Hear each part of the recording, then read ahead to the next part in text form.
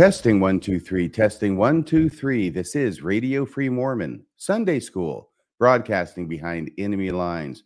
Tonight's episode is going to be lesson 6 of the Come Follow Me manual, where the course of study for 2024 is the Book of Mormon. And tonight's subject is going to be specifically about the Book of Mormon Critical Text Project, because the reading assignment, which is 2 Nephi 1 and 2, chapters 1 and 2, has an interesting correlation for me and an interesting story in my history that I've never ever told you about, to my recollection, even though I've been podcasting for over 7 years. And this was somewhat of a significant event in my life as a Book of Mormon scholar. So let me see if I can get there we go. There it is. Lesson number 6, Mormon Sunday School tagline, where you learn stuff you're never going to hear in regular Sunday school. As I said, it's 2 Nephi 1 through 2. It's lesson number 6 for February 5th through 11th of 2024 in the Come Follow Me manual. But once again, we're going to be focusing not just on one verse, which we did last week. Last week, we focused on one verse in the Book of Mormon, and that verse was the 600-year prophecy of Jesus. Today, we're going to focus even more narrowly, not just on a verse, not just on a sentence, but really on a word in the Book of Mormon, and that word makes all the difference. But to get to that story, I have to give you some background on the Book of Mormon Critical Text Project, what it is, what it's accomplished, and then how I became involved with it. So let's go over here to the next slide. The Book of Mormon Critical Text Project. It commenced in 1998 and went on for about 25 years. I suppose some could say it's still going on, but I think the main part of it went on for 25 years. It was headed up by Royal Skousen, who is a professor at Brigham Young University. Now, what is a critical text? Critical texts have been done for other very, very famous and sometimes ancient books.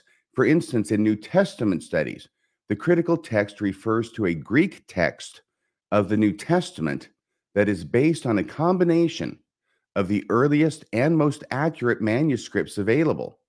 The goal is to provide the most accurate, earliest text possible based on all available manuscripts. And that indeed was the goal that Royal Skousen was working toward in his critical text project for the Book of Mormon. He finally got there as well, but there was a great deal, a massive deal, a Herculean deal of work that he had to go through before he was even prepared to get to that point. Here's Royal Skousen, PhD, professor of linguistics and English at BYU. Now, the original manuscript of the Book of Mormon, of course, with the New Testament, you have all these different variants and all these different manuscripts from all sorts of different time periods that have been discovered over the centuries. And the idea there is to try and winnow through it, try and come up with what would represent, as well as human ability and scholarship can tell us, what was the original manuscript of the New Testament. Now, obviously, nobody says this is it, but this is as close as we can get, at least with our scholarship at the current time. Whereas the New Testament has a bunch of different manuscripts, hundreds of different manuscripts, the Book of Mormon has primarily 2 manuscripts, which Royal Skousen was working with. And I want to talk to you about the original manuscript of the Book of Mormon and the printer's manuscript of the Book of Mormon. I was not aware that there were 2 manuscripts of the Book of Mormon until about 20 years ago, when I became aware of the Critical Text Project.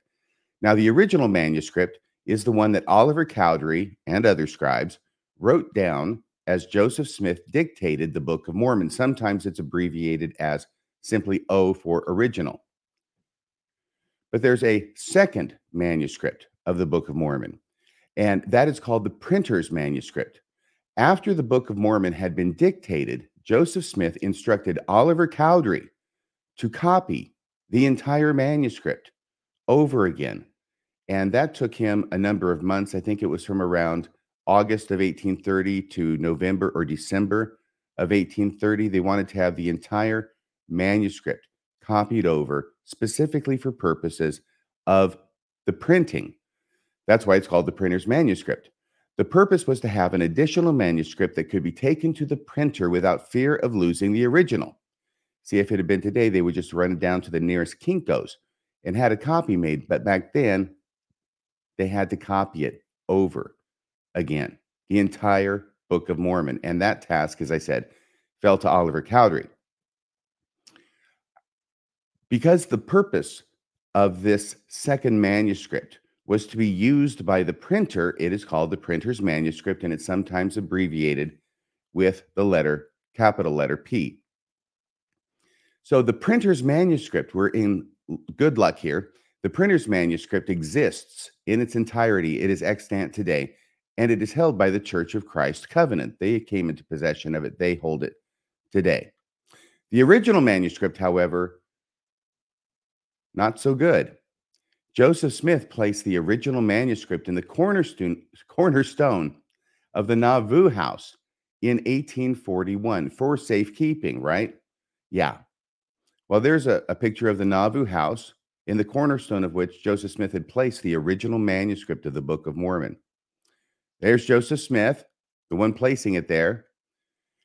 The original manuscript stayed there for over 40 years until it was removed from the cornerstone of the Nauvoo house by Louis Bideman, a name that you may recall, second husband of Emma Smith. In 1882, he removed it from the cornerstone of the Nauvoo house, but I can only imagine the disappointment that was felt by all concerned. Oh, by the way, here's a picture of Louis Bideman. He's looking rather jaunty, rather debonair in his top hat and beard. Yes, people must have been very disappointed to find out that the original manuscript, while it was sitting in the cornerstone of the Nauvoo house for over 40 years, got damaged by water. Only 28% of the original manuscript survived, and it wasn't in very good shape, as you might imagine. Here's a picture of some of the original manuscript, a fragment of the original manuscript.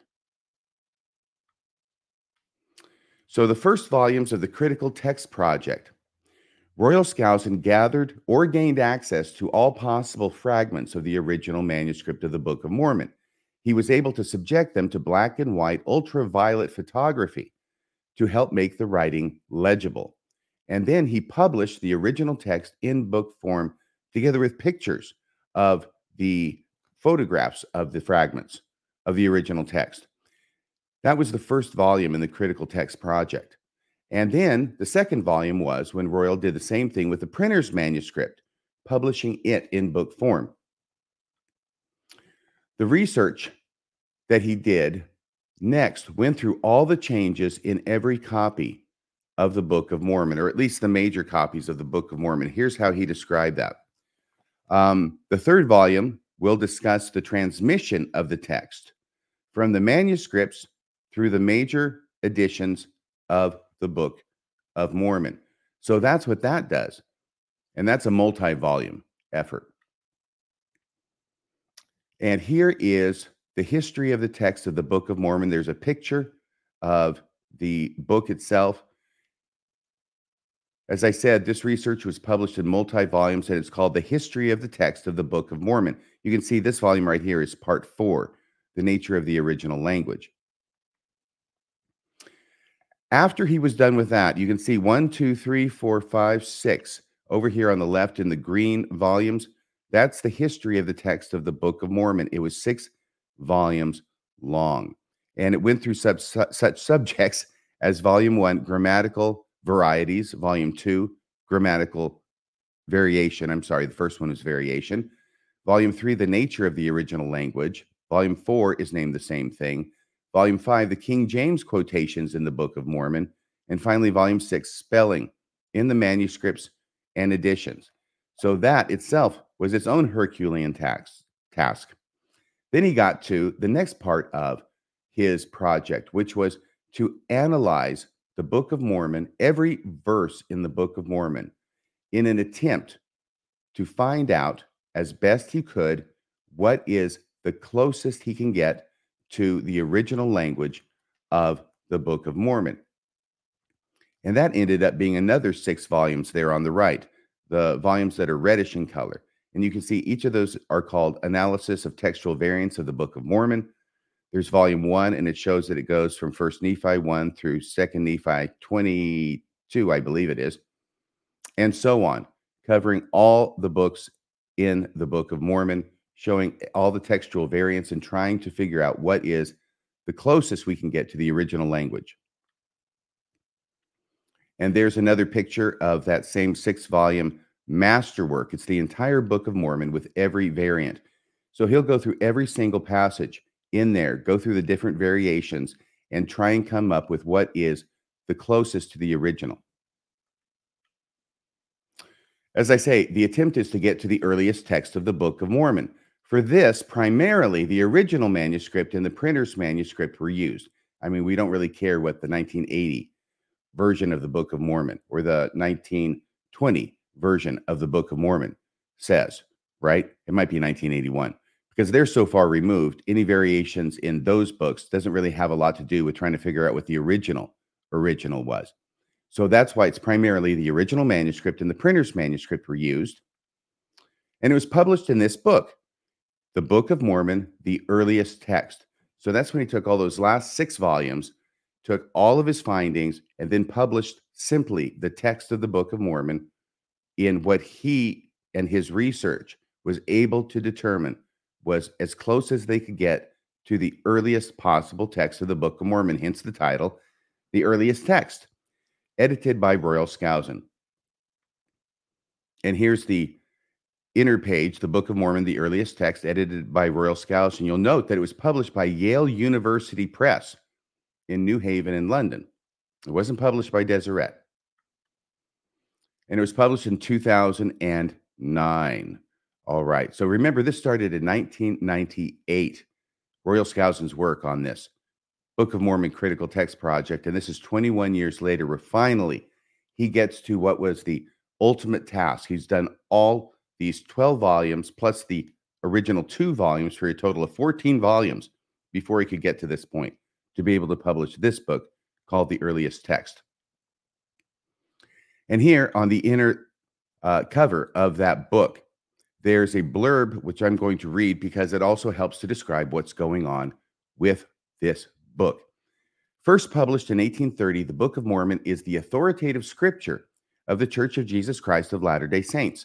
Over the past 21 years, editor Royal Skousen has pored over Joseph Smith's original manuscripts, and that's pored, P-O-R-E-D, and identified more than 2,000 textual errors in the 1830 edition. Although most of these discrepancies stem from inadvertent errors in copying and typesetting the text, the Yale edition, i.e. this book, the Yale edition contains about 600 corrections that have never appeared in any standard edition of the Book of Mormon. Sounds exciting, doesn't it? And about 250 of them affect the text's meaning. So 350 changes don't affect the text meaning, but 250 do in some way or other. Citing the earliest sources available, Skousen corrects the text in a work of remarkable dedication that will be a landmark in American religious scholarship. All right, now we're going to zero in on one verse and one word in that one verse. If you'll give me just a second. Excuse me. And that verse is 2 Nephi chapter 2, verse 11. Here is my Book of Mormon.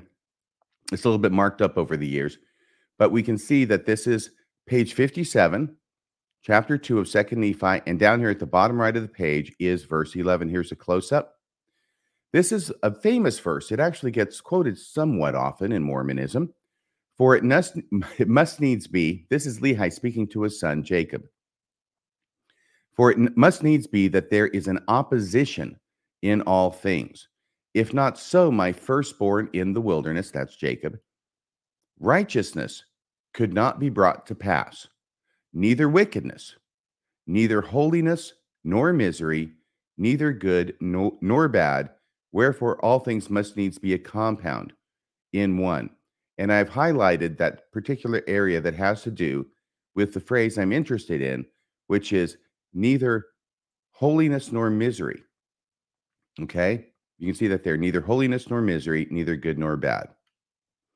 And here's the book, the interior of that book. I have to give a shout out to Bill Reel for providing this to me because I didn't have this book, the earliest text of the Book of Mormon, and Bill Reel did, and he sent me some screen grabs of particular pages. This particular page as well. You can see this is in 2 Nephi chapter 2. The next slide is a close-up of 2 Nephi chapter 2, verse 11 from the critical text, from the earliest text of the Book of Mormon, where it says, "It must needs be that there is an opposition in all things. If not so, my firstborn in the wilderness, righteousness could not be brought to pass." See, it's the same verse. But going on, neither wickedness, neither happiness nor misery. Wait a second. Neither happiness nor misery. Is that the same as it was in the Book of Mormon as we have it today? Let's do a comparison. No, it's not. Here's the current Book of Mormon, which says neither holiness nor misery. And over here in the critical text, the earliest text of the Book of Mormon, Royal Skousen has it as not neither holiness nor misery, but neither happiness nor misery. So that's one of those 600 changes that he was talking about that are for the first time revealed in his earliest text project. The change in the text. In 2 Nephi 2:11, the word holiness in the current Book of Mormon was changed to happiness in the critical text, in his earliest text of the Book of Mormon. What caused this change? Why did the word holiness become happiness in the earliest text of the Book of Mormon? The answer is, ta-da, yours truly. Yes, I am responsible for the change of that word. Here's the backstory, okay? Royal Skousen had been working on this project for over a decade. I mean, there's a huge amount of work just getting access to all the different manuscripts that he needs. The original manuscript isn't in one location. Major parts of it are held by the church, but there are other people, private individuals, who hold different fragments of it. And Royal Skousen was able to contact them all, able to view or gain access to all the different fragments from the original text of the Book of Mormon.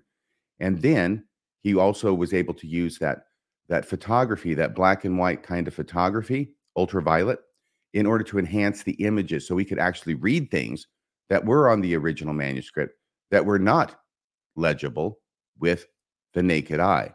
That was huge, enabled in letting us figure out what was actually written there.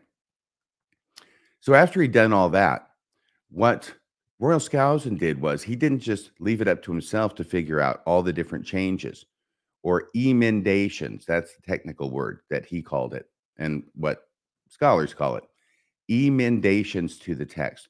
And in 2004, he sent out a public cry, by which I mean emails to everybody who he had access to, calling for proposed emendations in the Book of Mormon. In other words, are there places in the Book of Mormon that you think should be changed back to the way it was originally, and what's your evidence for that? And I somehow managed to get put on an email list with Royal Skousen. As I said, he was looking for any proposed emendations to the Book of Mormon, i.e. places in the text where the original manuscript had been changed, usually when it was copied to the printer's manuscript, because that's where most of these errors crept in. You can imagine the task of copying the Book of Mormon, even as it is today, much less if it were handwritten, and just having to do that with a quill pen. You don't even have a ballpoint. You don't have a computer. You are going to make mistakes. Oliver's going to make mistakes. He's only human. And indeed, he did make mistakes. And I think that Royal Skousen had calculated the number of mistakes to roughly averaging around 3 per page. Although the vast majority of them, they don't make a difference in the meaning of the text, but some do. And this one does. Royal Skousen would review the proposed emendations. If he thought they were strong enough, he would propose a change to the text.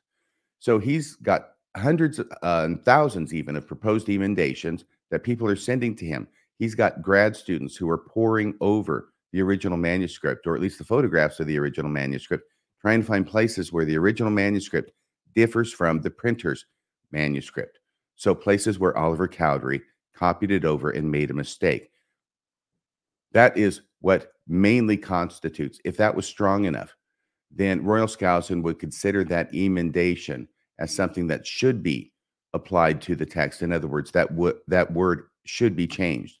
And Royal Skousen had to have very good evidence before he was going to propose that the text of the Book of Mormon, a sacred scriptural text to millions of people and to himself, should be changed.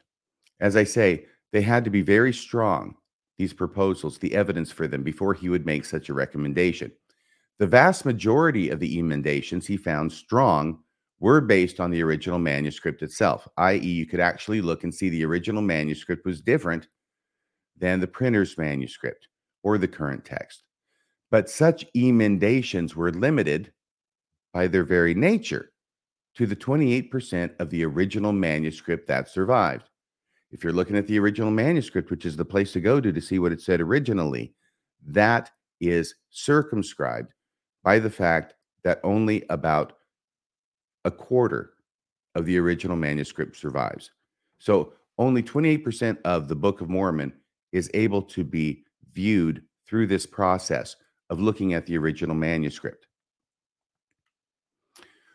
Now, one emendation I proposed, yes, I responded to this email. One emendation I proposed was in 2 Nephi chapter 2, verse 11. You can see where this is going now, can't you? Where a series of opposites are listed. And this is the entire verse. It cuts off in the photograph of the page because that's the pagination of our current Book of Mormon. But this is how the whole thing reads. For it must needs be that there is an opposition in all things. If not so, my firstborn in the wilderness, righteousness could not be brought to pass, neither wickedness, neither holiness nor misery. Remember, that's where we're keeping our focus. Apologies. Neither good nor bad. Wherefore, all things must needs be a compound in one. Wherefore, if it should be one body, it must needs remain as dead, having no life, neither death, nor corruption, nor incorruption, happiness nor misery, neither sense nor insensibility. You can see all the pairs of opposites in this one verse because it's talking about opposition in all things. But I will tell you that I had long thought prior to 2004 that it was odd that in this verse, in a list of opposite pairing words, one pair should stand out as not being opposites at all. And that pair is holiness nor misery. Even later in the same verse, it pairs it properly with its opposite of happiness nor misery. And you can see here's neither holiness nor misery in the third line down in this verse.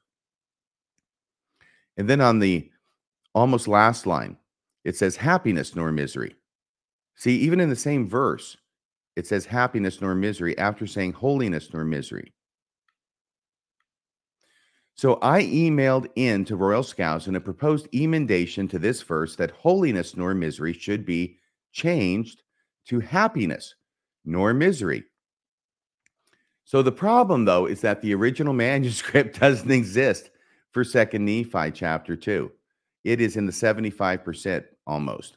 That doesn't, 72% technically. It's gone. It was destroyed by the water. It does not exist anymore. So it's a proposed emendation that cannot be verified or corroborated or disproven by looking at the original manuscript to see what the original manuscript said, which puts it in a strange kind of position. Therefore, it is highly unlikely this would be accepted as an emendation to the text. Remember, if you don't have the original manuscript to go off, then it's kind of speculative that you are proposing what the original manuscript that doesn't exist actually said. But Royal Skousen did some additional research and he found the results persuasive. And he published, this is a soft cover book. It's called Uncovering the Original Text of the Book of Mormon. And it was sort of a book that was published midway through the project. This was published in 2002. Okay. 2002. Well, I must have sent that email to him prior to 2002 then. So here's the book. I've got it right here. It's Uncovering the Original Text of the Book of Mormon, History and Findings of the Critical Text Project. This is something that is done after a great deal of work has been done, but also outlining the work that needs to be done. And as of this point, Those first 6 volumes, the green ones, had not been done. The second set of 6 volumes, the red ones, hadn't been done, and neither had the earliest text.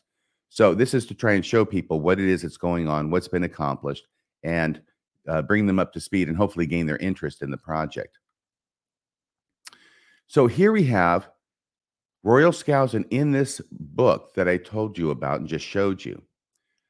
It looks like it's page 16, and they get down to, see that number 4 there on the left that's circled in red? That's my circle. He's giving different examples to the audience in this brief book about changes and emendations that he has thought were appropriate to the Book of Mormon text and why. Now, this doesn't cover all of them, but it does cover one in particular. And here's a close-up of that number 4. Here's what it says. The original text is not fully recoverable by human effort. Textual errors are generally not found. That's cut off, excuse me. But it says textual errors are generally not found except by discovering the correct reading in the manuscripts. Unfortunately, most of the original manuscript is not extant. Conjecture, based on internal analysis of the Book of Mormon text, has largely been unsuccessful in recovering the correct reading. Still, some conjectures are probably correct, such as neither happiness nor misery in 2 Nephi chapter 2, verse 11. You can imagine how excited I was to read this. Rather than the current reading, neither holiness nor misery. In there, he replicates the verse as it is currently with neither holiness nor misery. He then looks at this expression elsewhere in the Book of Mormon. Elsewhere, the text always contrasts misery with happiness, not holiness. So we've got a number, 1, 2, 3, 4, 5, 6, 7, 8 examples of that. Happiness being contrasted with misery, but not holiness being contrasted with misery. So every single other time in the Book of Mormon where this occurs, it's always happiness being contrasted with misery. And he quotes from 2 Nephi chapter 2, verse 11. That was later on in the same verse that I just showed you where it pairs happiness nor misery. Then 2 Nephi 2:13, it does it again in the same chapter, just 2 verses on. Alma 3:26, it does it. Alma 40, verse 15. Alma 40, verse 15. So that occurs twice as well in that verse. Then chapter 40, verse 17 of Alma. Then Alma 40, verse 21. Wow. 4 different pairings of happiness and misery in Alma chapter 40 alone. And then Alma chapter 41 and verse 4. There's another instance of it there. Okay. So now I want to show you, excuse me, I have to, there we go. So at the bottom it says, we do not have the original manuscript in 2 Nephi chapter 2, verse 11. Orthographically, holiness and happiness are similar. In other words, writing it out in cursive, they look similar. Probably, he writes, probably Oliver Cowdery mistakenly read happiness as holiness. So he's making that conjecture based upon an original manuscript that we don't have. But the evidence for it is so overwhelming that he is going to accept this as an emendation that should be made to the text of the Book of Mormon. And then it says in parentheses, this conjecture was first suggested by, and then the name is redacted, but I'll just say Radio Free Mormon. This conjecture was first suggested by Radio Free Mormon. Yes, the lazy learner. And here it is. RFM changes the text of the Book of Mormon. There on the left is once again the verse as it appears in our current edition of the Book of Mormon, neither holiness nor misery. And then to the right is that same picture of 2 Nephi chapter 2, verse 11 in the earliest text of the Book of Mormon volume, neither happiness nor misery. So that one word happiness there is the word that was changed because of my proposed emendation. I mean, somebody else might have come up with it later on if I hadn't. I don't know that, but apparently I was the first person to suggest it, and that's why Royal Skousen said that I was. So, in conclusion, this was a massive project. by Royal Skousen that took decades to complete. Lots of time, energy, and money went into this project. It was funded by the church or people who were close to the church or faithful, obviously. When the LDS Church publishes a new edition of the Book of Mormon, which it does every few decades, and eventually they will, we're still using the 1981 edition, I believe. But when the LDS Church does publish a new edition of the Book of Mormon, it will likely incorporate some or all of the emendations accepted by Royal Skousen in his earliest text of the Book of Mormon. One of those changes would be 2 Nephi chapter 2, verse 11, which means that Radio Free Mormon will be responsible. I'm going to change that to may be responsible for changing the text of the keystone of the Church of Jesus Christ of Latter-day Saints. And that is the end of that story. It's a strange story. It's an amazing story. It is also a true story. So there you go. That's the end of the show. Let me ask you to hit like. Please hit subscribe. I want to thank all the donors who have donated to this channel. And if you have not donated yet, please go to radiofreemormon.org, or you can go to the Sunday School website, the Mormon Sunday School website. Please make a donation. $5 a month is all I ask. Please make it a recurring donation if you can. If not, a one-time donation is okay too. But $5 a month is all I ask. If you can do $10, $20 a month, so much the better. But many hands make light work. And as Elder Uchtdorf, formerly President Uchtdorf, liked to tell us, be sure and lift where you stand. So once again, that's the end of Radio Free Mormon Sunday School. And I've got to find over here where my outro music is. There it is. And I will see you next week for Radio Free Mormon Sunday School. This is Radio Free Mormon signing off the air.